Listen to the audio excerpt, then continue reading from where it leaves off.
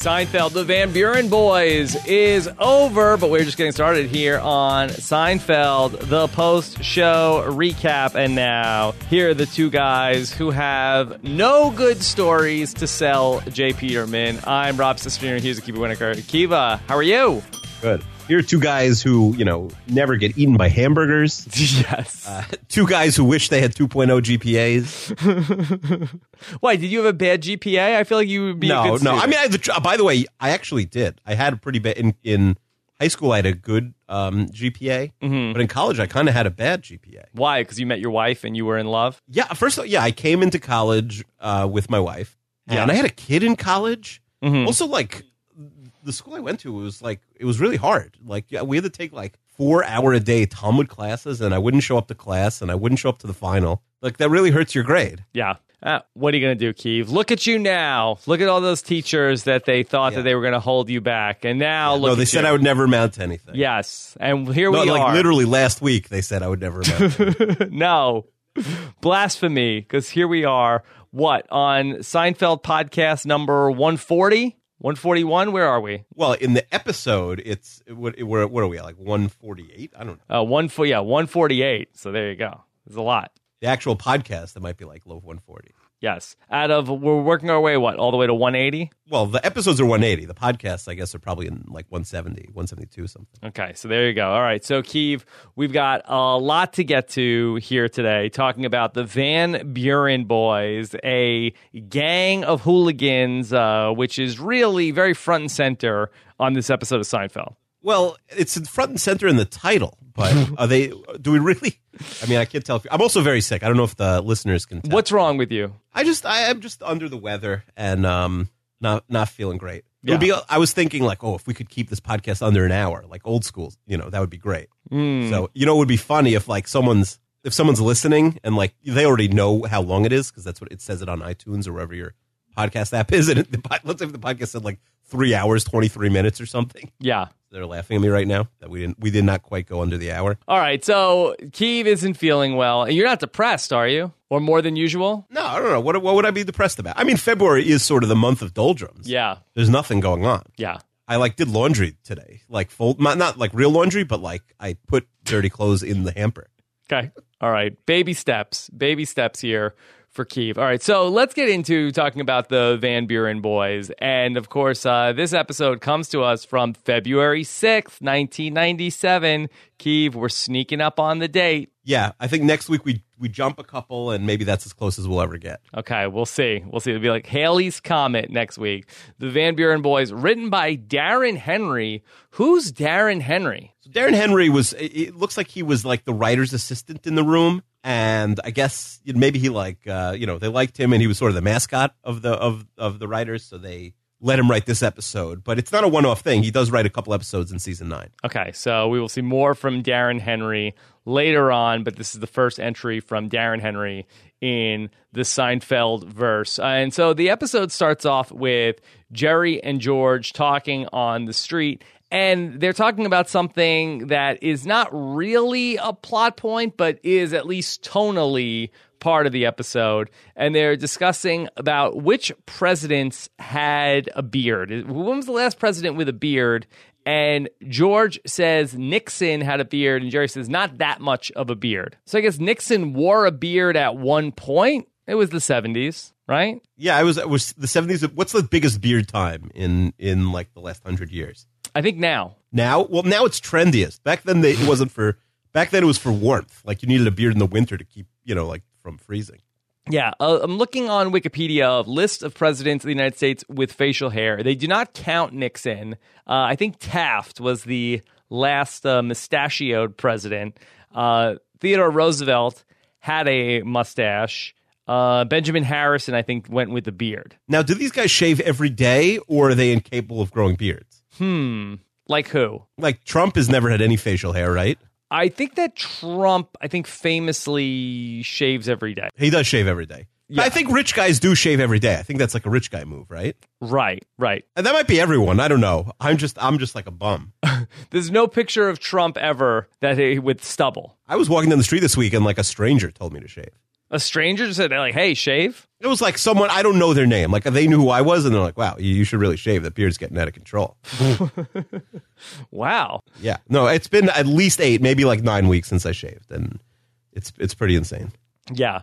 So I don't know if we will ever have a bearded president. I have to feel like that we will. I'm trying to think who's going to be next. Does Kanye have a beard? Kanye, I think, typically wears some facial hair, right? Yeah, so maybe he's the next president, I think so. We may have a facial hair president soon. Yeah. I think that maybe we could have a president, maybe one Movember could grow a beard. That could be a good PR move. Oh, yeah, that would definitely move up your, that would definitely rocket you up in the old approval ratings. Yeah. And then we're going to have women presidents, eventually, right? At some point? That's a reasonable assumption? Yeah, we definitely have a women's president at some point. So that's going to definitely in the next 45. Be some wild cards in there, so we'll see.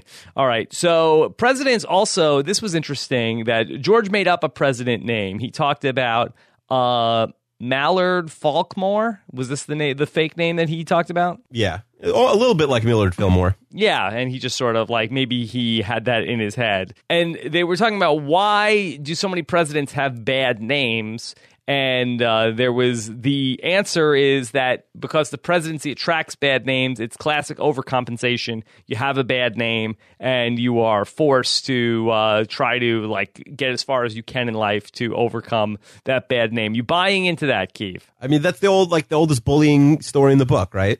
Yeah, what the kid who has a funny name or picks on him? Well, no, just like a kid who gets picked on, so they like it drives them to like do better, and then they could look back at their classmates and say like, "Aha, I made it. I'm president, even though my name is Woodrow." I just think that people had weird names in the past. Yeah, Woodrow might have been John back then. Yeah, we don't know.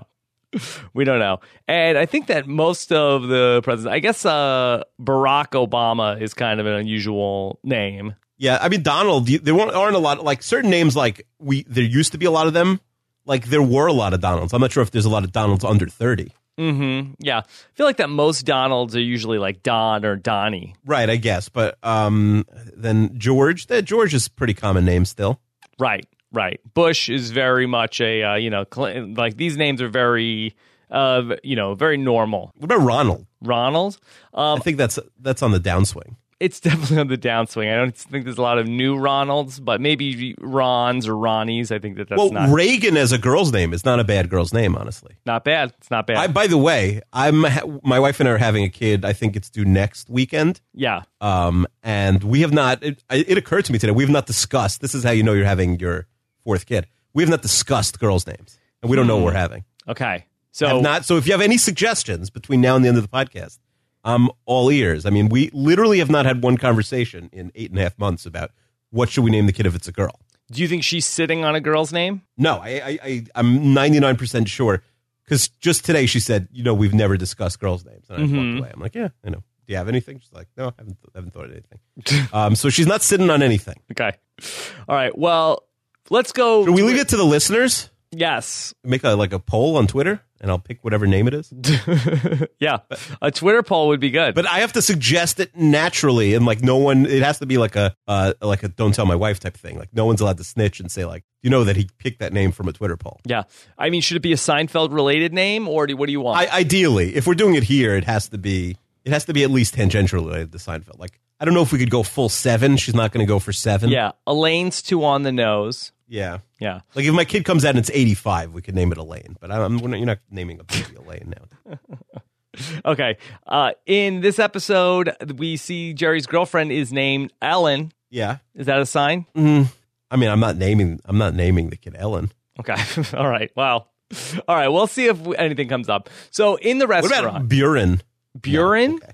Van Buren. I don't know. No, I think that's a reach. Buren. What if it's a boy, Lorenzo, for the pizza store? Lorenzo is interesting. Yeah. If he's 8 pounds, sure. That's for Van Buren. He has to be like a big baby. You can't name like a little baby Lorenzo. It has to be a big baby. Well, if you want to have the 8 tie-in for the Van Buren boys. I guess if he has 8 toes. Yeah, hopefully not. Yeah. All right. So, special guest star this week, we have very interesting Christine Taylor is going to be Jerry's girlfriend, Ellen.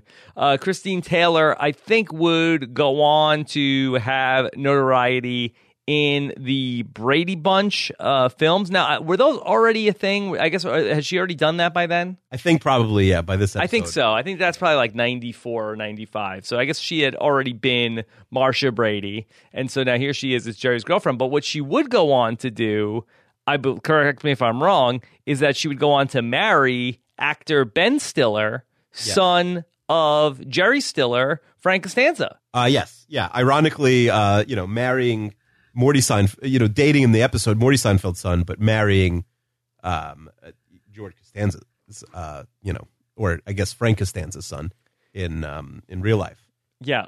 Now, did they already start dating? Is that how she got connected with Seinfeld? I don't think so. Is there any connection here where, is this how she met Ben Stiller? They got married in 2000. If I had to guess, I'm going to say no. I'm going to say it was like a torrid romance, and they were married within the year. Yeah. They've been married for 17 years. That's like, in Hollywood terms, it's like 60. Right. Do you ever think about that? You live in LA. Do you ever think about you've been married for what, 8 years, 9 years? Do you ever think in Hollywood years, that's 40? Yeah, this year will be 7. Be 7. Okay. 7-year itch, I think. But do you think of the Hollywood years, or no, because you're not really in No, I do not think of it as a Hollywood marriage. Yeah.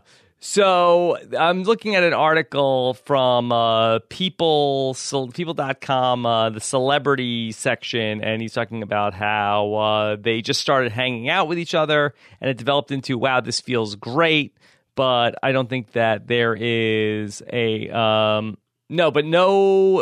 quick answers to how they met. They're Hollywood people. They're like, Ben Stiller's an A-list celebrity. You might keep that private.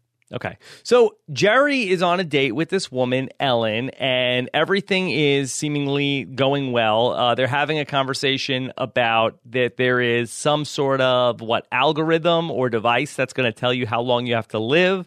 And Jerry asks, what's the point of this thing? Just like when you're on your deathbed to say, see, I told you this thing is good. We end up finding out that it was her birthday. Yeah. I mean, obviously, this still holds up. Completely insane to go on a first date on your birthday. Yeah, that was rather bizarre to go on the first date on your birthday. Any plausible explanation you can come up with? I mean, she had no other plans. Yeah, okay. We saw her friends. They don't seem to like her that much. They didn't have any, they didn't have anything set for her. So it's better than being alone on your birthday going on a first date. Yeah. Also, he is kind of a celebrity. Maybe that's a cool, ooh, I'm going to go on a date with this comedian. And maybe, that's a big deal to her. Yeah. I mean, to me, I think that this is a great scenario to be in. I mean, it was already her birthday. You took her out. You didn't have to do anything. Now, birthday's in the rearview mirror. I mean, birthday could be like a major pothole in the early going of a relationship. Yeah, that's a really good point. If the first date, you don't have to buy a present, or you could take her to some store and buy her something cute and small, right? Let's go to the dollar store. I'll buy you a present as a joke. Right.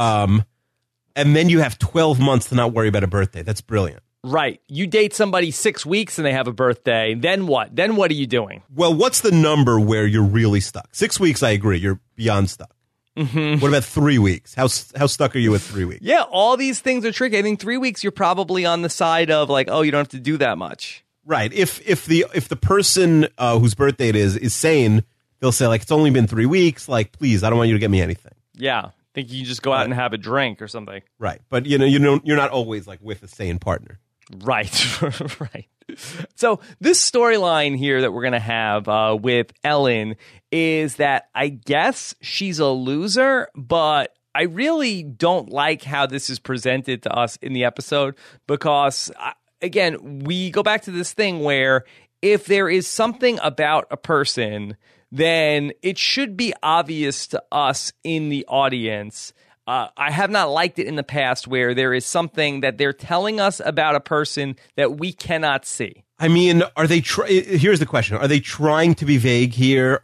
Are they just doing a bad job of letting us know what's going on? It doesn't really make sense, right? She a loser? Why is she a loser? Yeah, and who cares? if she was like this incredibly attractive woman, but she had like annoying habits, like she was like, picking her nose in public, or she didn't have some sort of like normal social grace, but she was very attractive. Okay, I would get that, but this was just like, she seems like a totally normal person, except she doesn't have any friends, and because she's a loser. And George and Kramer look at her, and it's like they turn up their nose immediately. Like, Jerry, can't you see this is obvious? She's a loser. Right, but they're also like floored. It's weird. It's like at first you're like, wait, are they just like blown away by how attractive she is and wondering why anybody's saying anything bad about her? They're like disgusted when they see her. It's weird. It's a little bit too vague. I agree. The truth is, there is a thing also, like Jerry is so into like, oh, she's a loser, then forget it. I don't like you. It's probably better to date a woman who's a loser. Yeah. Because like the worst thing that's ever going to happen is like your wife's going to come home and say like, I've been talking to my friends, and like, do you know what like what Donald did? Like he like, oh, believe me, I've heard that before. Like, do you know Honey, what don't worry about it. Get off social media. Just let it relax for a little bit. That was all right. Do you know what Lorenzo did? Like, like he bought his wife flowers, and it wasn't her birthday, and he did it like 4 weeks in a row. And then there's like they'll convince your girlfriend or whatever like that you're an idiot and like she should break up with you and she could do much better. Right. So if a girl has no friends, there's no one really to talk. She probably has no family either, and there's probably no one to talk her out of dating you. I think that's ideal unless you're like actually a winner. It is ideal. All right. So Jerry and George are talking about this. And they're trying to figure out why they didn't have a birthday. George says, well, maybe she decided to celebrate it on the Monday after the birthday. I really like Jerry's line here where he says, she's not Lincoln. Yeah, and I wonder if they wrote this, basically President's Weekend time. Mm-hmm. I think the episode airs the first week, so it's topical for Jerry and George. But I have to feel like that at the point where they wrote this episode, I have to feel like that they were probably pretty far out from the Lincoln's birthday. Oh, okay, fair enough. Okay, so Kramer announces he's going to head out for some Lorenzo's Pizza. I guess this is the new hot pizza joint in town. George has a meeting at the foundation. They're going to give a scholarship to somebody. Again, that the scholarship is going to be just the latest in all the different ways the foundation is trying to give away all of the Ross's money. Yeah, and also they don't trust George for anything, but they're letting him pick this person. It sounds strange. Sure. So we get into a montage of George interviewing a bunch of kids. Seemingly nobody else is involved with this interview process. He's asking a kid what's their favorite animal. They say a frog. George is disgusted. There's a girl who plays the harp. George wants to know why doesn't she tilt the harp, or why don't they make a harp that's tilted? There's a kid with a 4.0 average. And then there is a kid who is the president of the chess club. His name is Steven. And George asks him who his favorite chess player is, and he makes up a name. Right. Classic Costanza. Classic Costanza. And George is very enamored with the young, lying chess player. I mean, he also says he's a 2.0 GPA. I imagine like most chess team captains are not, don't have 2.0 GPAs in high school. What was he lying about that? I don't think so. Yeah. Does George ever pretend to be dumb? Well, I mean, was he lying about the chess team is what I'm asking. Oh, good point. Yeah, probably. That's a good point. That's very possible.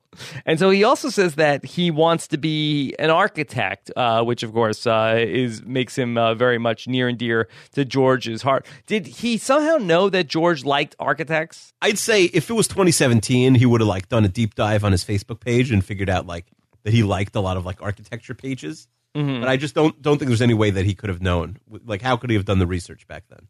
Yeah. Okay, so we're back at Jerry's apartment. Elaine comes in. She announces that she is going to be ghostwriting Peterman's autobiography, and so she's working on that. Kramer comes in and tells his harrowing tale from Lorenzo's, where he was loading up his pizza. He was getting the stink eye from some kids. He gave the crook eye back to them, and he ended up in an altercation with the Van Buren boys. Right. And he says them as if everyone would know who they were. Right. And the Van Buren boys suddenly called off their attack because Kramer was holding the garlic powder in between his pointer finger and thumb, giving the 8-finger symbol for the Van Buren boy. Seinfeld writers are very concerned with presidential history. To me, this is like a really poor sign by them. Like the word gets out on this Van Buren boy sign. Everyone's going to know it. They're not going to be able to beat anybody up. Everyone's going to be flashing 8s at them. Yeah. I feel like there's got to be like, you got to flash 8, and then I ask you like the magic word. Well, what's the magic word? It's like, well, that's the thing. It's like, all right, you flash 8, it's like, okay, are you really a Van Buren boy? Now I'm going to ask you like, like who was the first treasurer of the Van Buren boys? Oh, or so like, you want or it's a Martin Van Buren question. Yeah. Like, who is Martin Van Buren's first Secretary of Agriculture? I don't know. Did they have a Secretary of Agriculture then? Oh, please. All they had was Secretary of Agriculture. All there was agriculture. Yeah, I feel like that they didn't have a lot of fat in the cabinet. No, I bet the cabinets were even fatter. They probably had like Secretary of like the post office and nonsense like that. Yeah. I'm trying to see any of the highlights. They probably didn't have like Secretary of State. I mean, no one's going overseas. So Van Buren, he served a single term as the 8th president. He was a Democrat. He served in a number of senior roles. He was also the 8th vice president and 10th Secretary of State, both under Andrew Jackson.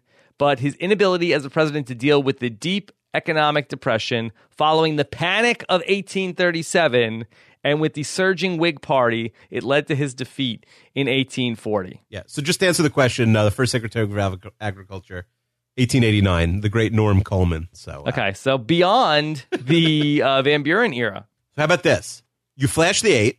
I come over to you. I say, who was Martin Van Buren, Secretary of Agriculture? You have to say, there was no Secretary of Agriculture back then. It's 60 years too early. Boom.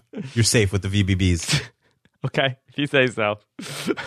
So we've learned the sign of the Van Buren boys, and Kramer now has that secret. So we go back to Jerry on the date, and he's back with Ellen, and she needs to go on a payphone. Again, this is like a real Seinfeld trope of whoever Jerry or George is on a date with, if they need to get them away for a second, they need to go call their answering machine. Yes, I mean, I just think it's something that people did all the time in the mid-'90s. Yeah. So her friends come out of like some sort of like a coffee shop, and they're like, oh, wow, like you took her out. We heard all about you. That was so nice of you to take her out.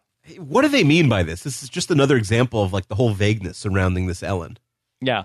It's just puzzling because the show never gives us an answer. It's like, okay, here's this piece of information, here's this piece of information. But when you add it all together, it just makes absolutely no sense how this was a thing. Doesn't make any sense. There's something clearly missing that we're not seeing. Like, she has friends that she's close enough to talk about a guy she went on a first date with, but that none of these friends are close enough to do anything with her on her birthday. It's just weird. Yeah. And they're concerned enough that like, oh, that's really nice what you're doing for her, but they can't be bothered to spend any time with her. What if she's dying? And, like, that's why she doesn't care about her birthday, because like she's not even going to have another birthday. Okay, but even if that was the case, okay, she's dying. How did George and Kramer spot that immediately? I mean, you have Jerry. You don't think Kramer could spot death? Kramer could spot death can. from 50 feet away. I guess he can, but the whole idea here is that Jerry can't find a reason quick enough to break up with anyone. He can't find anything unacceptable with this woman. Yeah, it's a good question. I just don't know if there are any answers. Yeah. Okay, so George is talking about this whole situation with Jerry, and George is the one to first put out the idea. Maybe she's like the loser of the group. You know, every group has one, like Elaine in our group. Which I do think is a funny line. It's really one of the best lines in the whole series, honestly. Yeah, it's a great joke. So funny. And so George thinks he found someone for the scholarship. He's talking about how he likes architecture, and he is very excited about the young man, Steven. Yeah, I mean, listen, I like Steven. Yeah, I don't care. You know what Steven does now? What does he do? He's a producer. Oh, what does he produce? I don't know, small movies that don't make any money. Okay. Hey, look, he's doing something. I never get those. Like everyone in Hollywood says they're a producer, but if they have like one movie and like 4 short films on their IMDb, how do they pay their bills? Points. Points? Yeah, you get there's points. There's no points on like some straight to DVD movie. You don't know that. Yeah, of course I do know that. I mean, the points aren't enough to pay your bill for 20 years. All right, well, maybe they have other jobs that you don't put on IMDb. Or their parents are really rich. Yeah, maybe that's possible also. Yeah. This kid looks like his parents are rich, I think so. Yeah, I could see it. I mean, he got a part on Seinfeld. Maybe he's get royalty money. Royalty money from one episode doesn't pay your bills. That's like $4. Yeah. Okay. And Jerry, this is when he tells us that he had a dream last night. A hamburger was trying to eat him. Yeah, that is a great dream. Yeah. Okay. We see Elaine and Peterman, and Peterman is going to be telling Elaine about things that he wants in the book. Elaine is very excited about this proposition because, of course, that we have seen her adventures following Peterman to Myanmar/Burma, and he says, no, we use all those stories in the catalog. This book should just be about what he does day to day, and we see Peterman like playing with the remote control and talking about where they moved his channels to. It really bothers me. Like, I know they're trying to portray Peterman as really boring for this episode because it works with the storyline of he has nothing to write in the book. But it's weird. Like, Peterman should have a really fancy apartment in the city. It's weird that she comes in and is like, this is not what I expected your apartment to be. No, that's like, well, he should have a really fancy apartment. I'm like befuddled by this. I mean, this whole situation is also pretty bizarre. I mean, Peterman says, oh, it's just a place to flop. And he goes into this recliner. But even if Peterman didn't want it to be about his story, I mean, that he doesn't want to like talk about like, where did you grow up? Like, what did you, how did you get into the fashion industry? Like, none of that we're going to have in this book, just about him returning pants. You know what I think? I think he's like still sort of like jet lagged and not. He's like over it since he came back from Burma/Myanmar. How did he start the company? I mean, like, listen, I just think that Peterman is really out of it right now. Okay, you think that's an interesting story? I mean, the problem is his stories are so boring that it is ultimately a good idea to steal Kramer's. Yeah, I think so. I think that's maybe some seasoning, but I think that you probably have, a pretty good story just in terms of here's a person who started a successful business, mail order catalog. I feel like there's got to be a story there. Yeah, I mean, I don't know. He just might not be the right person to tell it. His style of storytelling is just too dull. Okay, he's gonna focus on some cashmere pashmina. So he's going to order a pizza from Lorenzo's, and then he's looking for a coupon in his book. And again, Peterman is very boring in real life. So we see Jerry and Ellen out again. He's trying to figure out what's wrong with her. Is this the same outfit you were wearing yesterday? That's, of course, famous from the woman that wore the same outfit every day. Is that a fork that fell on the floor? Is that a reason why Jerry broke up with a woman, or is that just something that would bother him? I mean, yeah, well, Jerry would. I mean, it's similar to like the toilet and the toothbrush in the toilet type thing. Like Jerry he's going to break up with you for that. Okay, so Kramer and George end up coming in, and they see Ellen, and they recoil in horror. Yeah, it's just such an unclear scene. It's one of the strangest scenes like we've had in a long time. Yeah. Later on, we'll see that they do an intervention with Jerry. So George introduces to the people at the foundation the first Susan Ross scholar. It's Stephen. And while at first the board seems not thrilled with Stephen and his qualifications, and again, that they don't like his GPA because George tries to explain, with standardized tests, they say that that's not a standardized test. That's his actual grades. And he announces that Stephen is going to be an architect, to which Stephen says, well, maybe not. I mean, Stephen, is he pulling this on George like at the meeting on purpose? It's unclear. Yeah, I don't know. I don't know if he's just like has a amazing ability to read the room, which, unlike George Costanza, that he can tell what people actually want to hear. Yeah, no, he really is a master. Like, he comes into this meeting, he has no chance of the job, and within 20 seconds, he's got the gig.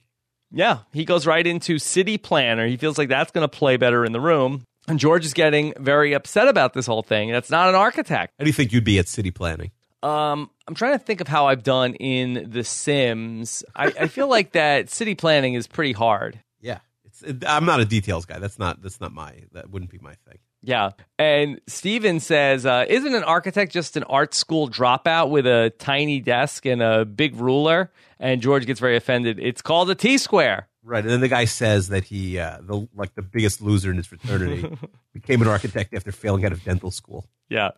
He actually says the stupidest guy in his fraternity. Now, for Steven to know that an architect is an art school dropout, that seems like pretty heady for like a 16-year-old kid to know about.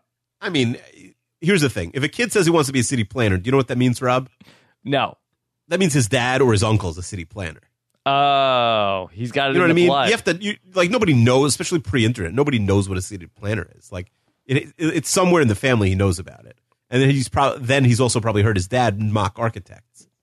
Probably, yeah. He's repeated what's been said around the house.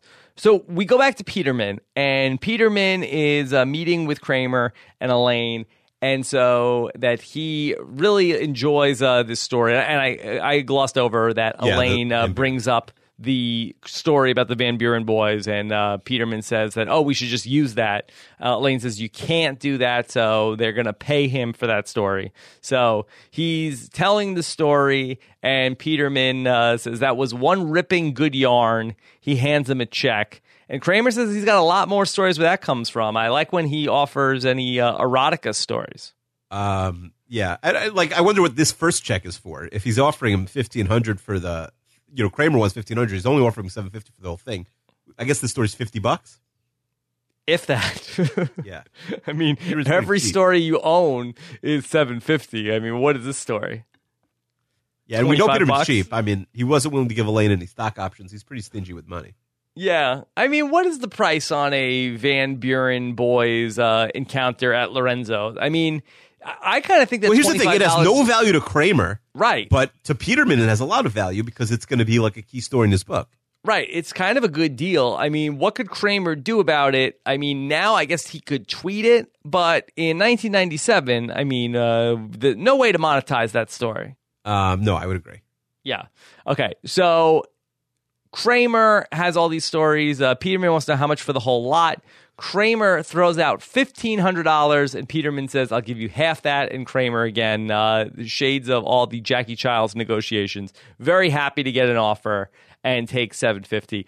This does seem like a great deal for J. Peterman. It's a good deal. If he uses the story for his book, I think it is a good deal, yes. Yeah, and so Peterman tells Kramer, consider Elaine at your disposal. Yeah, I mean... I guess like the whole company is just ultimately there to serve Peterman. So like she does have a job, but I guess she should follow around his autobiography guy.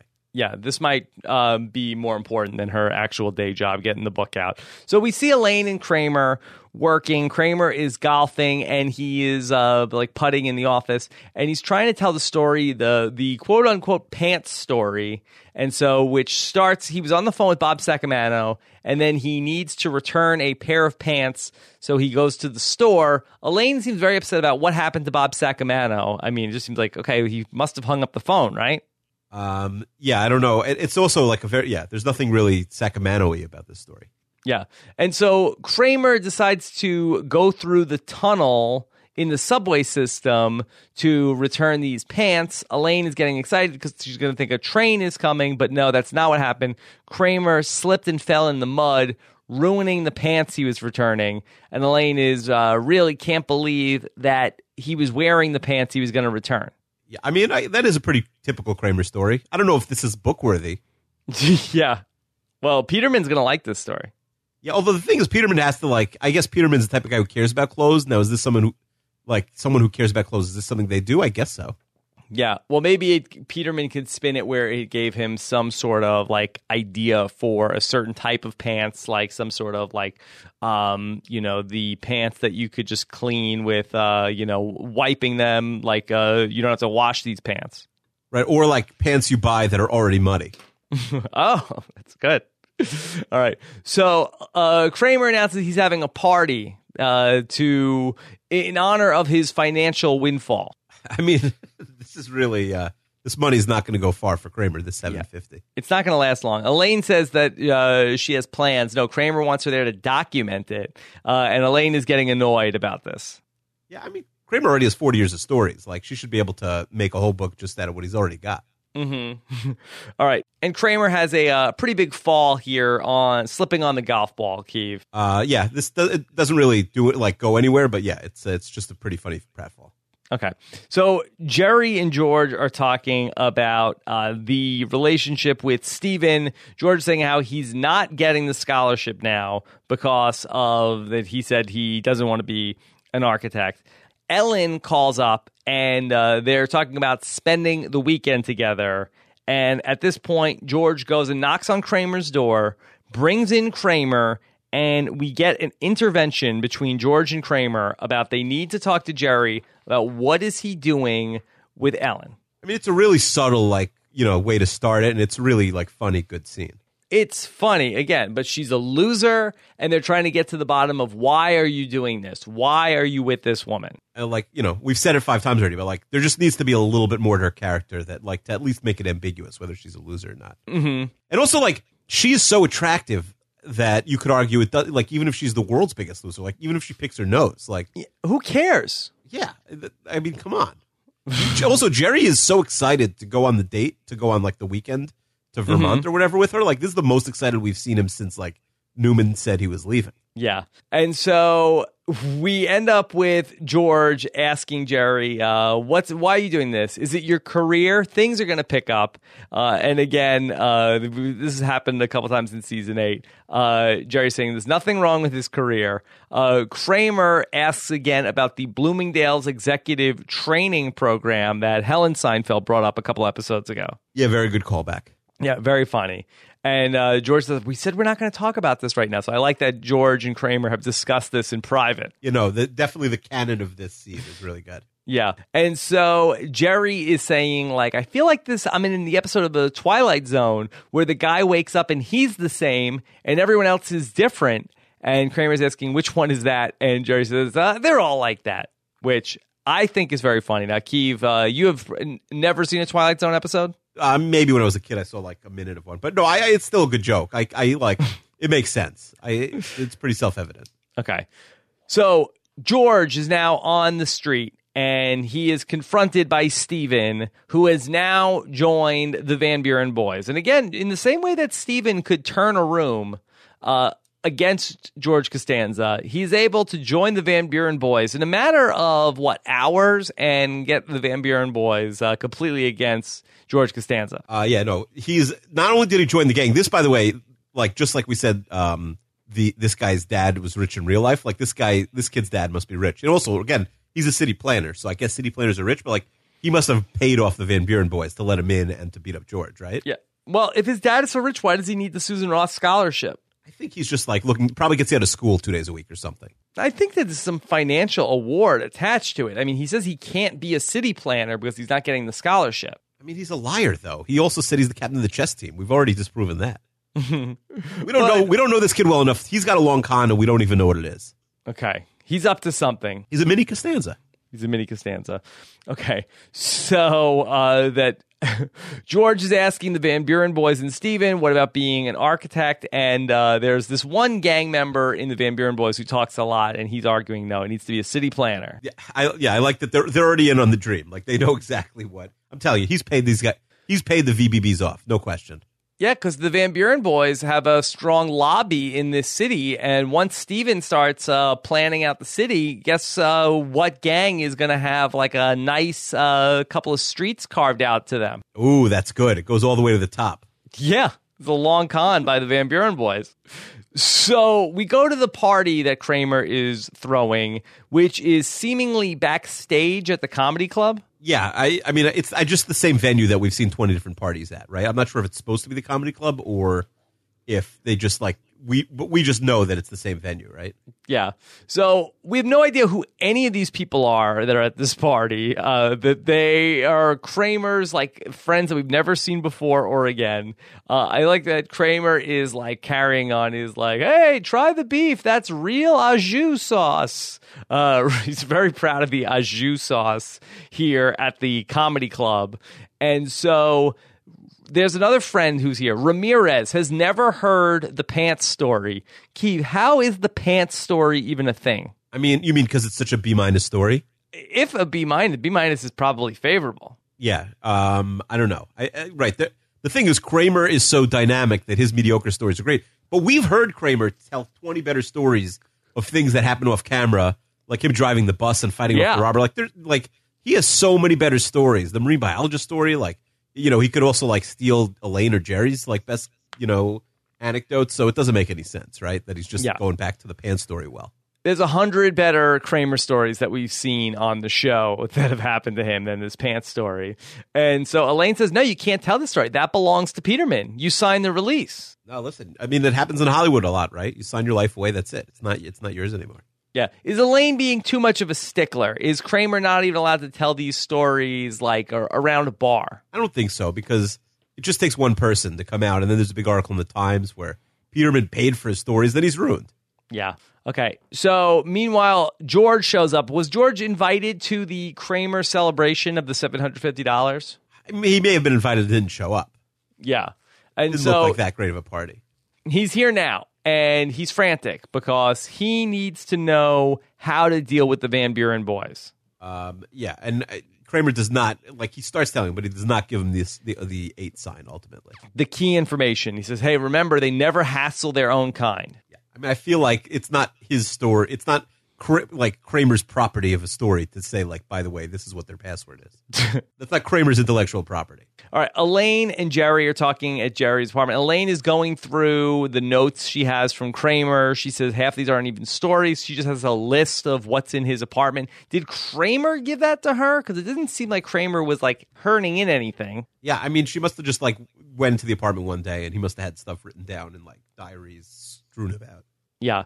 Jerry suggests to Elaine, make the writing interesting. People love interesting writing. That's a hot take, right? Yeah, very hot take. Okay. I'd say the 2 hottest takes of all time. Number 2 is Skip Bayless today saying that Bill Belichick is not a good coach. And then number 1 is that. People like good writing. So Jerry says that he leaves Elaine with that. He needs to go to the airport. He's picking up his parents. So much of Morty and Helen here in season 8. Yeah, right. Like, it's weird. Like, they're literally in, you know, the last 30 seconds of the episode. It's a lot, you know, good for them getting the full day's paycheck for an hour of work. Did they get elevated to series regular when we weren't looking? No, they did not. Okay. So he's going to fly them in. They need to meet Ellen. He doesn't know where else to turn. He needs to know what his parents think of her.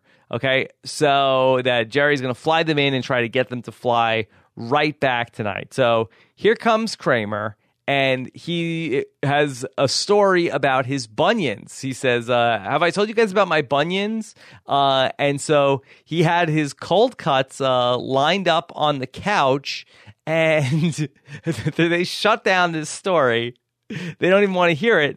And Kramer announces that he bought a bunch of bunion stories from Newman, and they all stink. Did you see the deleted scene? No, I didn't watch it. Yeah, so there's one short deleted scene, and Elaine goes up to Newman, and I guess he's giving her stories, but they stink. And then she gives him $8 or something. Yeah. I mean, this is a very funny story, like when you, like after you know it's a Newman story, especially the part, not just about the bunions, but that I had my cold cuts lined up on the couch. Yeah. You know, it's like really, like, yeah, that is way more of a Newman story than Kramer. Well, there is one funny part of the deleted scene where Newman's telling a romance story, and he's like, you know, we went out and we had like, you know, let's say it was roast beef sandwiches. Then we went back and we like feasted on something entirely different. And he's like trying to be all sexual, and then he's like, buffalo wings. Mm-hmm. It's actually a good line for a deleted scene. All right, so we see Peterman reading what Elaine has, and he does not like the direction it went. He liked the part about returning the pants. That's an identifiable problem. And then he likes going down the tunnel, but he does not like when the train is bearing down, and he does not like the part where he meets a bunch of underground tunnel dwellers. Yeah, that's cliche. Everyone meets the underground tunnel dwellers. Yes. Now, Akiva, this is what I want to know. Is Elaine a good writer? I think she is. I think she's just like stuck between. Her assignment here is insane, right? Like, are you supposed to make up Peterman stories? He's not giving you anything to work with. He's not like sitting down and like, hey, you know, like you said, tell me about starting the company. Tell me about your childhood. So she's really like being pulled in 4 different directions here. I think she's a good writer. I hate to break it to you. I think Elaine is not a good writer. She's just never has writer's block. written anything good in the entire series. I mean, look at every time we've seen her work, it's always terrible. Between what she did with Jake Jarmel and the exclamation points to any of like nobody really is nothing she does is really successful. I mean, look at the work she does on the catalog. Well, right. If you're saying like the Urban Sombrero is a disaster, fine, but that has nothing to do with her writing skills. Yeah, I don't know. I think the jury's still out on her writing skills. Yeah, the Murphy Brown script must have been so bad that Jerry and George don't even make her a writer on the show. Point. That's a good point. The Murphy Brown script is a problem. The case is not there that Elaine is a good writer. Okay. Yes. If you have any evidence one way or the other, write in and let us know. I mean, she couldn't get a job forever after she got fired from Pendant. I mean, that you would think that if she had like a good resume, somebody would have hired her. Right. She wouldn't have been a personal assistant. She would have been like at least a journalist or something. Yeah. I think she has a good personality. People like her. I think she looks like she'd probably be a good writer. Like she carries herself well professionally. But I mean, her dad is a famous writer. Like it should be in the genes. Yeah. I think her work stinks. Wow. Let's see if in the next 30-something episodes we have an answer to that question. Okay. All right. So that Elaine suggests, well, what if you, instead of meeting the tunnel people, you fell in some mud and then the pants got ruined. Peterman likes the irony, the very pants that he was going to return. So this is a good, like, Peterman, this is a Peterman story. He liked it. Yeah, this is like his type of story. All right. So Kramer calls up. He wants the stories back. Peterman says, you know something? I don't need them anymore. I have Elaine. And he hangs up the phone on Kramer. He calls him, take your tails back, you vagabond. Now, does Kramer pay him back for these stories? I don't think so. I don't think so either. Yeah, that money is gone. Kramer. Yeah, you got $750 for nothing. Yes. Okay, maybe the Van Buren story. I mean, like still, like it's, he did a good job here. Like it's you're basically buying something, selling it back 2 days later. Okay. So we see George on the street with the Van Buren boys, and he has not gotten the scholarship back for Stephen, and George is saying, hey, you wouldn't want to mess with one of your own, and they're asking for what is the sign of the Van Buren boys, and George does not know it. George he's such a good BSer. I'm surprised he didn't have a better guess than like the batters, the baseball type sign that he gave. Steal third base. Okay. So we see Jerry in the coffee shop with Ellen and his parents, and they're very impressed with her, very taken with her. She says, hey, the money is due in the meter. I'll go put the money in the meter for you. Now, why did Jerry drive to Monk's? I think because he plans on driving his parents straight to the airport for Monk's, right? He said he wants them to go home tonight. But is Monk's not within walking distance of Jerry's apartment? It is, but maybe their stuff is in the trunk ready to go.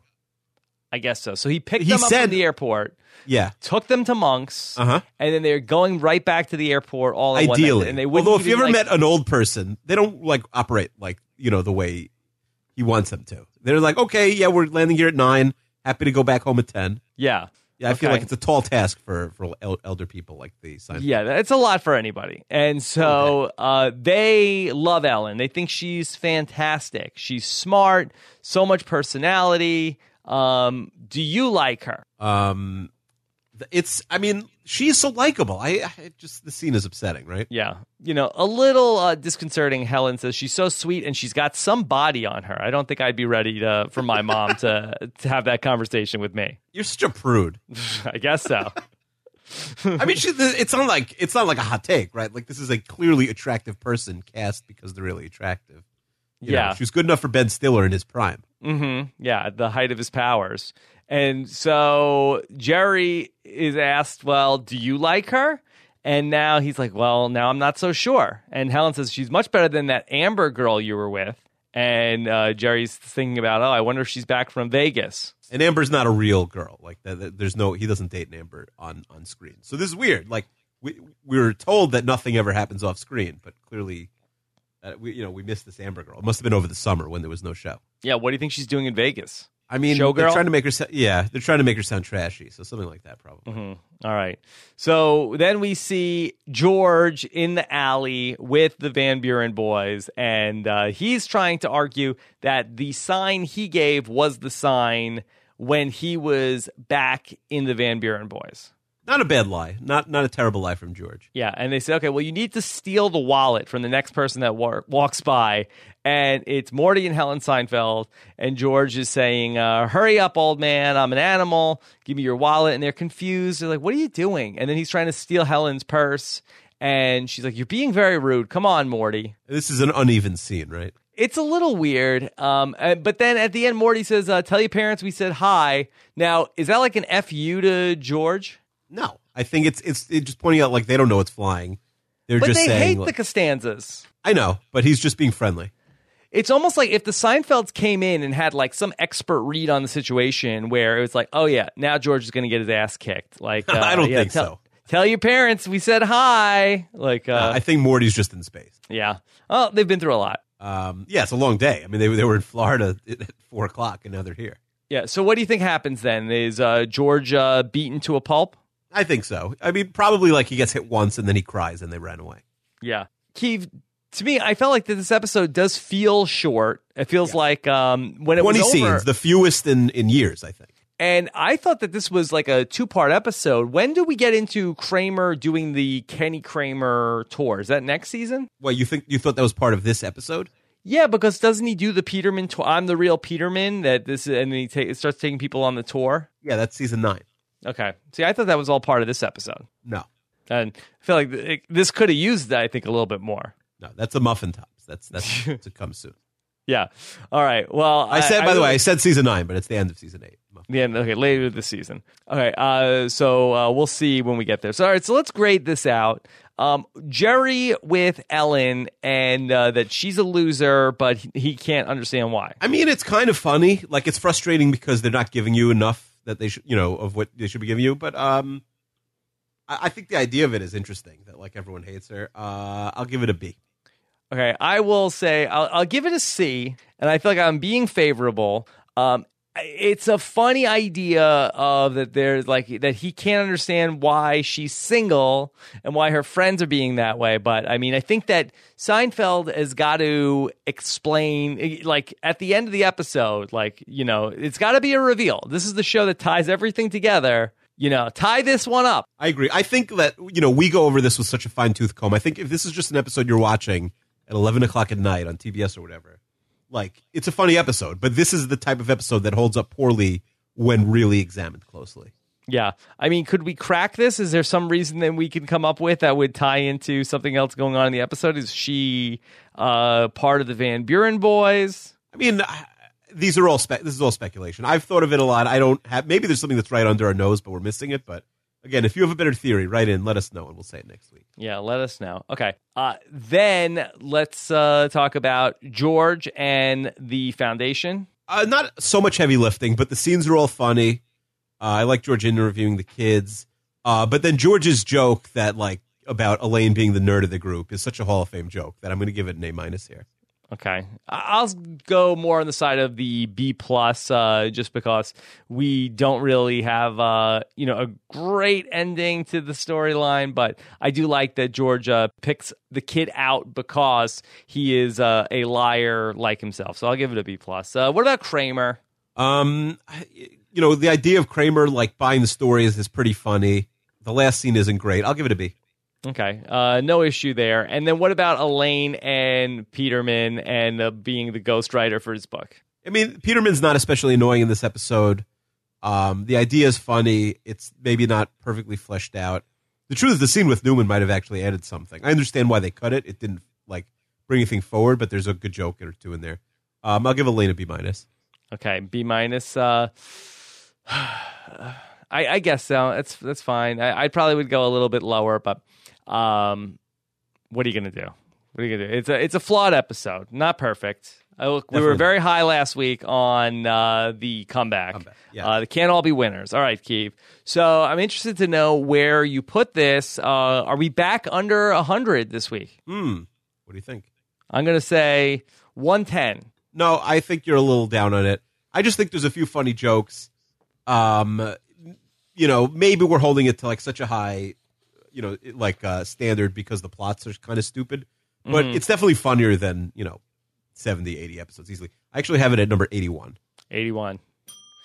I'm hard on these plots that don't really. No, listen, that's what we do. That's what if it was just our jokes funny or not, this would be a 30-second podcast. There's not really a transcendent moment. There's a good joke, but it's not a moment. I don't think. There's no line that you would say from this episode. Except maybe the Van Buren, 8-finger sign. No, you're right. There's definitely no classic line. There's no man-handsy thing. Like the idea of dating loser is funny, but it doesn't get into it so well. Yeah. All right. So, Keeve, let's dig into our mailbag here for the Van Buren boys. Let's do it. All right. So I will shoulder the load here for the Van Buren boys. And why don't we start off with Jeff P., who says, well done, guys. Perfect timing with this podcast, considering it's President's Day week, based on an episode that is named after a U.S. president and had a great President's Day joke. She's not Lincoln. Yes. So well done on the timing by us. Good job, us. Okay. Greg in Kyoto. And Greg is another one of these listeners who have gotten to the party late.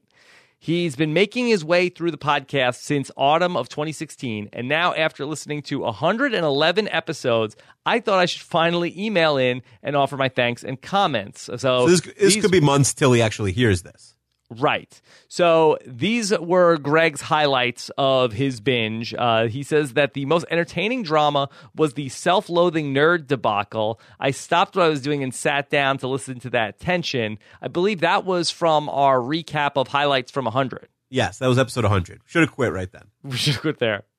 I love how Rob, around the 105 episode mark, started using Keeve more frequently. I hate it when Rob calls him Akiva. So formal. Yuck. Yeah, and when did you start calling me Wheels? Like episode 135?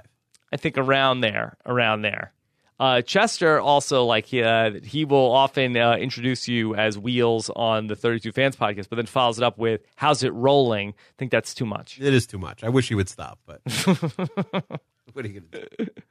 Then keep up the good work, guys. I hope I can catch up to you before the run finishes. Many thanks for keeping me entertained during my long hours at my office in Kyoto. In Japan, it is common to wear surgical masks when you have a cold. However, I wear it to disguise my laughing when I'm listening to the podcast. On the upside, my boss thinks I have a cold and encourages me to leave early. It's a win-win. That's Costanza-esque, Greg. That's good. I also should be wearing a surgical mask right now. Yeah. But you're not going. But let me ask you a serious question. Yeah. From one dad to another dad. Yeah. And this is my fourth kid. It's not, you had two kids. The second kid, it's not nearly as big of a deal as the first kid. If you have a third kid, it's much less of a deal. I get it. Yeah. I mean, I'm kind of sick. If my wife bursts into this room right now and she's in labor, I have to go, or can I stay home? I think you have to go. I mean, but I'm sick. I'm going to get the baby sick. Right. Could you spin it of that? My concern for all the other parties involved. That could I potentially screw things up by being sick? I think I could get away with that easily had I not been useless the last 13 years or whatever. Mm-hmm. You know what I mean? If she knew me, if she didn't know me this well, she would think he wants to be there so bad. He must be really sick. But she would just be thinking oh, he's probably doing another podcast or there's a game on that I don't know about. So my wife would see right through that. She would say, I think she'll see through it. And she would also get really mad when I drop the kids off as a babysitter or something, even though I was here by myself. Yeah. My wife would say, no, that's not true. You only care about yourself. You don't care about getting anybody else sick. And think about how many years I would have to hear about, you weren't even in the hospital for the birth of this one. Mm-hmm. Yeah. I think you're stuck. Probably not worth it. Yeah, I think so. All right. Hopefully you'll recuperate before that. All right. Johnny DeSilvera wants to know, interested in seeing Christine Taylor in this episode, as 3 years from when the episode aired, she will marry Jerry Stiller's son. Yeah. We're on top of the ball on that one, Johnny DeSilvera. Johnny, you got to ask us something we're not going to get to during the episode. No, I'm just kidding. That's good. Lindsay wants to know, what animal would you say is your favorite if you were trying to win a scholarship? We know frog is the wrong answer. You're probably supposed to say an owl or something, right? That's a good question. By the way, Lindsay, a big star now. Yeah. So I talked to her on the Rob is a Podcast this week. Although I did not no plug for the Seinfeld podcast and no plug for the trip to the farm. Yes, she didn't hype that. In fairness, I don't know necessarily like. Yeah, it was probably recorded weeks yeah. before we invented the trip to the farm. But bad job by Lindsay not plugging the Seinfeld. It was probably around the same time. Okay, so what animal would you say if you could be any animal? I mean, I think if like it depends on what type of job it is, but don't you want to say lion because I'm like the king of the jungle and I'm the best? Yeah, a lion. People love dogs. Yeah, you can't go wrong with dogs because if they say like wrong answer, like what? Do you hate dogs? The worst thing you could be called in 2017 is a dog hater. So Terrible. I don't think you'd want to like. I think dog is the right answer. Yeah, and my dog is the best. Yes, totally. At least on job interviews, you would say. Mm-hmm. But if I'd give an honest answer, I'm kind of into rabbits. I like rabbits. Rabbits? Yeah. I didn't know this about you. I know. I mean, I hate like I here's the thing. Rabbits like as portrayed on like in like books and TV and stuff are cute, but like in real life they're much uglier than on the show. Also, I don't know if this counts as like an animal, but I would love to have like a pet penguin. Yeah, pet penguin. It would be fun if there was a penguin in the house. Like I feel like they would be fun to hang out with. Why? In like a room that was totally penguins are awesome. What do they do? They're just like act cool and stuff. I don't know. Okay, I'll take your word for it. Can a penguin like peck you and like bite you or something? I don't know. Could a human win a fight against a penguin? I'm not sure. I would think so. We got a falconer. I think Falconer's wife works at the zoo. Let us know if penguins could beat up people or people. I think if a penguin was attacking you, I think you could probably like. For the sake of the podcast, Sean, week. if you just ask your wife to get into a fight with a penguin and let us know how it goes, it would be nice. Okay. Then Lindsay also wants to know how much would you sell your life story for? I mean, there's just no value. Like, I mean, I think she means like all your stories that I couldn't tell them. I mean, first of all, I'm out. Like, I've done 150 episodes of this. Like, I've repeated many stories already accidentally. So yeah, they have no value. What about you? Probably more than $750. Yeah, I mean, could you like make a deal like not include reality TV stories like your Survivor stories because those have value? Look, I mean, I got a podcast like 30 hours a week. I mean, but then could you go buy someone else's stories like on the cheap? Could you start like Craigslist, like go on Craigslist and say like, hey, anybody have any good stories? I'm sure some of those Craigslist freaks have stories. Yeah, but do I want stories? Like, are any of those stories going to be believable coming from me? Listen, like. You might have to change up your image a little bit with different stories. You might have to become like more of a bad boy, a rebel. Oh, that would be good. Mike C says, Akiva, if you lost the rights to all of your stories, would you pay $8 for a bunch of Chester stories? I mean, I could just make them up on the spot. So I was doing a spreadsheet, and in the middle, I thought of another spreadsheet ranking the past 4 spreadsheets, and then they're all spreadsheet related. Yeah. He did tell a story on the 32 Fans podcast this week about his wife that was a little racy. That yeah, I would pay $8 for that story, but he already told that on the podcast. Yeah. Oh, what part of the podcast was it in? Like when? Like you want me to timestamp it? Yeah. Oh, I don't know. I didn't listen to the podcast. I have no idea. Okay. All right. You listened. I listened to the first half. Yeah, so it was in the first half because you told me that you thought about the story. Oh, yeah. Well, I don't think that's a racy story. Yeah. Oh no. Okay, fine. Not racy, but like for, that Jester, he was citing that when you guys you guys were in like in 100% agreement about a point for the first time ever, talking about how it was very unrealistic that everybody on Girls would have read the paper version of the New York Times and that not online. Right. Yes. We were both right. And he was trying to say that he was going to like go and present that as information to his wife, who would probably say to him, well, then why don't you go have sex with Akiva? Right. Like that's her comeback. He says that's her comeback if something podcast related. And my wife says the exact same thing, except she says, why don't you go marry Chester or go marry Rob then? So I think, the sex is out of the question. Like, she doesn't think I have enough game to get it with Chester, I guess. Yes. Okay. Brett, who is currently in Medellin, Colombia via Vancouver. Medellin. Oh, sorry. I apologize. You're like Mr. Entourage superfan. I am not Mr. Entourage superfan. You're related to an Entourage superfan. My brother is, sure. Yes. Like Dan the Benefactor, I also worked at Blockbuster, but on my recommendation from this episode, I got the manager to put pics up on the wall. I took pride in making regular picks for a few weeks. Then I ran out of stuff and I started just making themes. Regular customers would come in and ask for recommendations, and I would offer my spoiler-free opinion only to have them come back next week and agree. Soon they started catching on that I was theming my picks and would try to guess what they were, i.e. all Dolph Lundgren, or all movies with the word fighter in the title. Then one week, all Seinfeld feature films, Weekend at Bernie's 1 and 2, Firestorm, and sadly we had no copies of The Chunnel, Checkmate, or Sack Lunch. Yeah, good job by Brett. Greg from Vancouver. Lots of Vancouver emails today. You know, I think that the one most valuable thing about this podcast is that it enlightened me on the fact that Kramer can't remember anyone's name. I never noticed that before. Here's another case with calling Mr. Peterman Mr. Peterson. Yeah, I didn't really catch it, but he does it so often you barely even notice now, but it's funny.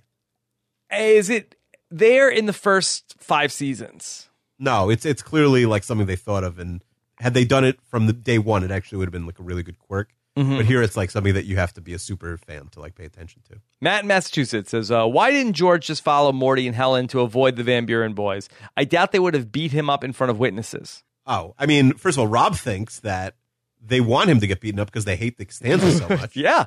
And like, why would you endanger old people for your own benefit? Like, they're not helping him. Direction. Yeah, I know, but still, you don't want, like, then Jerry won't be friends with him anymore. I think he would. Gets his parents beat up.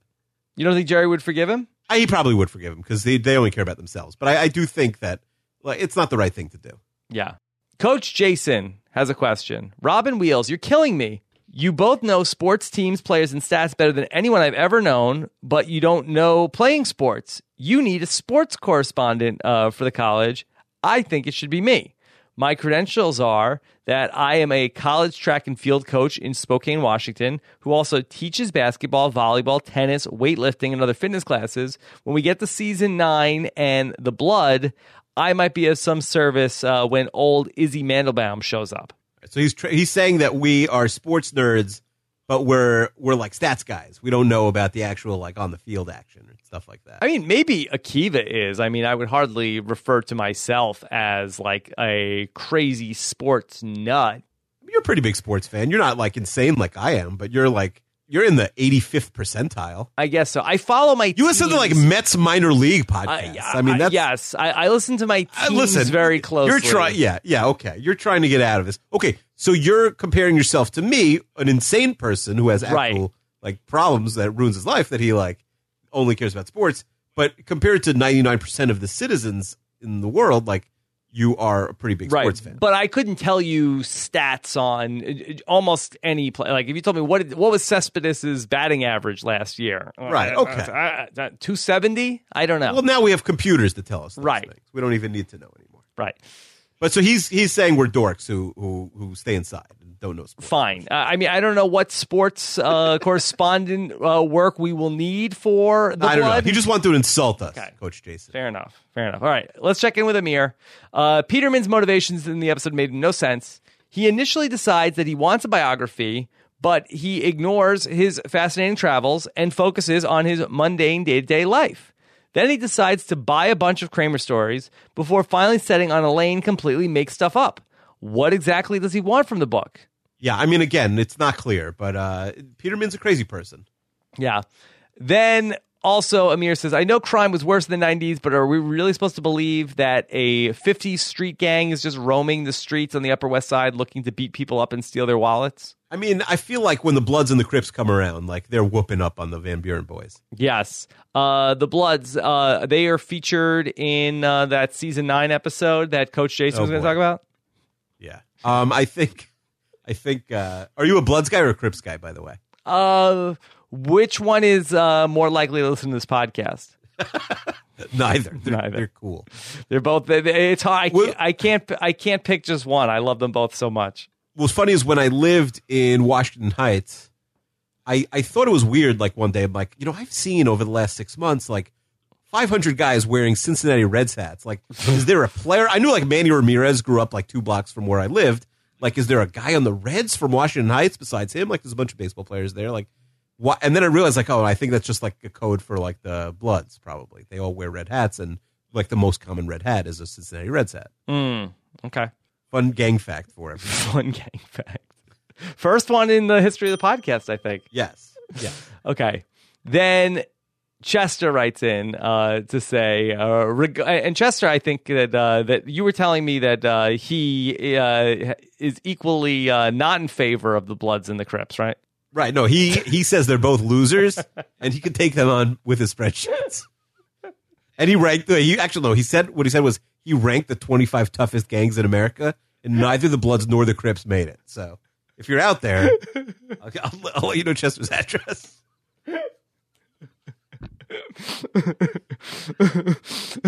So he wrote in to say, regarding the discussion in the opening scene, it will surprise no one that one of my charts ranking the presidents includes a column of their facial hair. We started the presidency with 71 consecutive hairless years, and then started another hairless streak now at 105 years in 1913. But 44 of the intervening 52 years were actually featuring haired presidents, including our only 5 bearded presidents: Lincoln, Grant, Hayes, Garfield, and Harrison. Between 1861 to 1892, are only 4 mustachioed presidents of Arthur, Cleveland, T.R., that's Teddy Roosevelt, and Taft. Yep. Between 1882 and 1912. What the hell is with the dress? That was the end of that point. That's the end. Yeah. Then he also wants to know what the hell is with the dress code at the Susan Ross Scholarship interviews. No suits? All these kids are wearing casual clothes? The arrogant one who looks like Michael Rappaport says, you like that, don't you? About his 4.0 GPA is wearing a shirt, and it looks like it's in the Frank Costanza's Cruise collection. I mean, I think, we see an intervention in this week's episode of Seinfeld. It may be time for a chart intervention for Chester. And then Chester also says, speaking of Van Buren, longtime podcast listeners may remember I consider him to be the ugliest president of all time. Okay. Wait, he didn't tell us where he ranks Trump. Yeah, don't save that for 32 fans for the the hottest of all hot He takes. had said that he was going to, I believe, cancel the rankings if Hillary won because he didn't want to get into that. Yeah, That okay. would keep them alive. So all right, so that's the that'd be interesting. That'd be interesting to rank him. I gotta think that I think it would be a hot take. It's also weird. Like half the guys, like you're looking at one like fake picture of. Do you know what I mean? Mm-hmm. Yeah. Like everyone looks stupid from like pre 1900. It's hard to rank those guys. It's like ranking players who don't have stats. Like in the pre stats era where it's like, well, he had 1 home run, but we don't even know if we were tracking them or not. Yeah. I have to say, probably if Trump's not in the top 10, I think that Chester probably, I think that he's playing politics with the list. Oh, God. Now you're going to get Go back and look at the pictures. This is not a political take. Right. You're saying that there's a lot of dopes in there, especially some of the early guys that but they're wearing like ridiculous clothes. Yeah. Well, I'm telling you, that's, I think this would be, it would be a major coup if he was outside the top 10. I think George H.W. Bush might be too low here at 13. Yeah, he's good looking, man. Trump is like a little fatter than he like wears it well, but he's like a little fatter than he seems. I mean, he's an older guy. Let's not get ourselves in any trouble here. Reagan at 12, I think, is also. I think that this is also what. But here's the thing: like, where are you ranking them? Like Reagan on his best day was an extremely good looking man, but by the time he got to the presidency, I think Chester just ranks them based on their presidential pictures. So Reagan gets hurt because he's already so old by the time. And I guess Trump would get hurt by that, too. They're so old by the time that they become president. Real upset that Thomas Jefferson is at 3. Yeah, I mean, listen, Chester has weird taste in men. Yeah, I'm looking at the chart right now of there was a link to it, so I'm looking at the chart of ranked presidents by handsomeness. I don't click on any links from Chester. I assume they're viruses. It's on Medium. I'm sure you could search for it also. Okay. All right, Keeve. Great job today. How you feeling? You okay? I'm not feeling great. I just hope if she doesn't have the baby tonight, I'm sure I'll be better by tomorrow. I never get sick also, so it's annoying to be sick like now. Yeah. This seems like this is maybe like a stress thing. Like the baby is coming, like your defenses are... No, I have no stress. But yeah, I mean, you're right. I have stress. I have the whole leagues coming where we're doing 3 fantasy leagues in one. That is true. Yeah. 1 mega draft. baseball, football, and basketball. That was stressful. Oh, the League of Leagues is what's stressing you out. The pool of pools and the League of Leagues sort of crashing in at once. It is a lot. Okay. All right. Do we have a hashtag for today? Let's just do ranking gangs. Ranking gangs in honor of Chester's upcoming chart. One of the most controversial episodes of 32 Fans to come. Yeah. I mean, I feel like the Latin Kings are number one right now. They're running the show in the city. If you say so. I don't know. Oh, yeah. Well, first, no, you got to agree with me. You don't want the Latin Kings. Again, but who would be offended if we say they are? Okay, I mean, they're big. We definitely have Latin Kings listeners. Respect to you guys. Respect. We're pro every gang. Respect. Yes. I've always said there's not enough gangs, or they don't get enough credit. Oh, totally. Yeah. No, they definitely do. They're keeping the streets safe. Really, is what they are. Yeah. So, more power to them. I've always been a huge literally. They should be in office. Like they should get it all the way to the top. Yeah. You could do better than De Blasio. Yeah. All right. So, Keeve, excellent work. Hope you feel better. What's coming up next week? Next week, we've got the Susie. George wants to make a grand entrance. Jerry beats up a bookie, and Jerry gets called a phony. Yeah. I really don't remember very much about this episode at all. I would say the Susie is one of the least famous. I'm not saying it's a bad episode. It's definitely one of the least famous episodes of the run. I was reading the description of it going into on the DVD, and I was like, I don't remember anything about this episode. You'll remember it. You definitely will remember. You remember the phony, and you'll definitely remember a bunch of things like Jerry closing the car in the boogie's hands. But your memory will be jogged next week. Okay, jogging the old memory. All right, that's what we do. Special thanks to Scott St. Pierre, whose fine editing work brings you the Seinfeld Recap Podcast every week. So thank you so much to Scott, and of course, thank you to Mike Moore, who writes amazing recaps of all these episodes, and we get them up on postshowrecaps.com. Keeve. Anything else? Yeah, I think we're going to go out with a song. Yes. What song?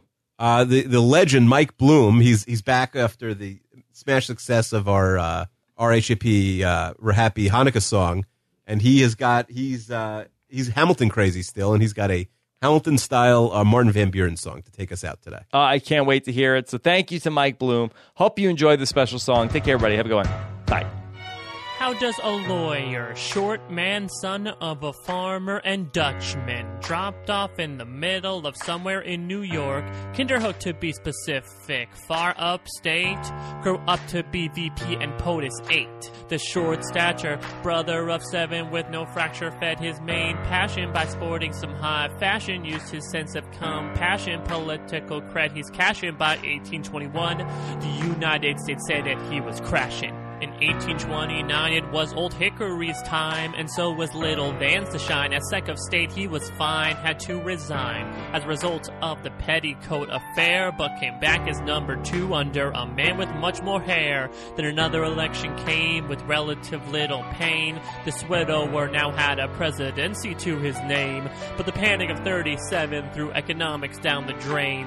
Texas and Missouri weren't states, which was a shame. Well, the word got around all about this abolitionist. Ran for re-election, which wound up being an epic miss. Ran with other parties, but returned from whence he came.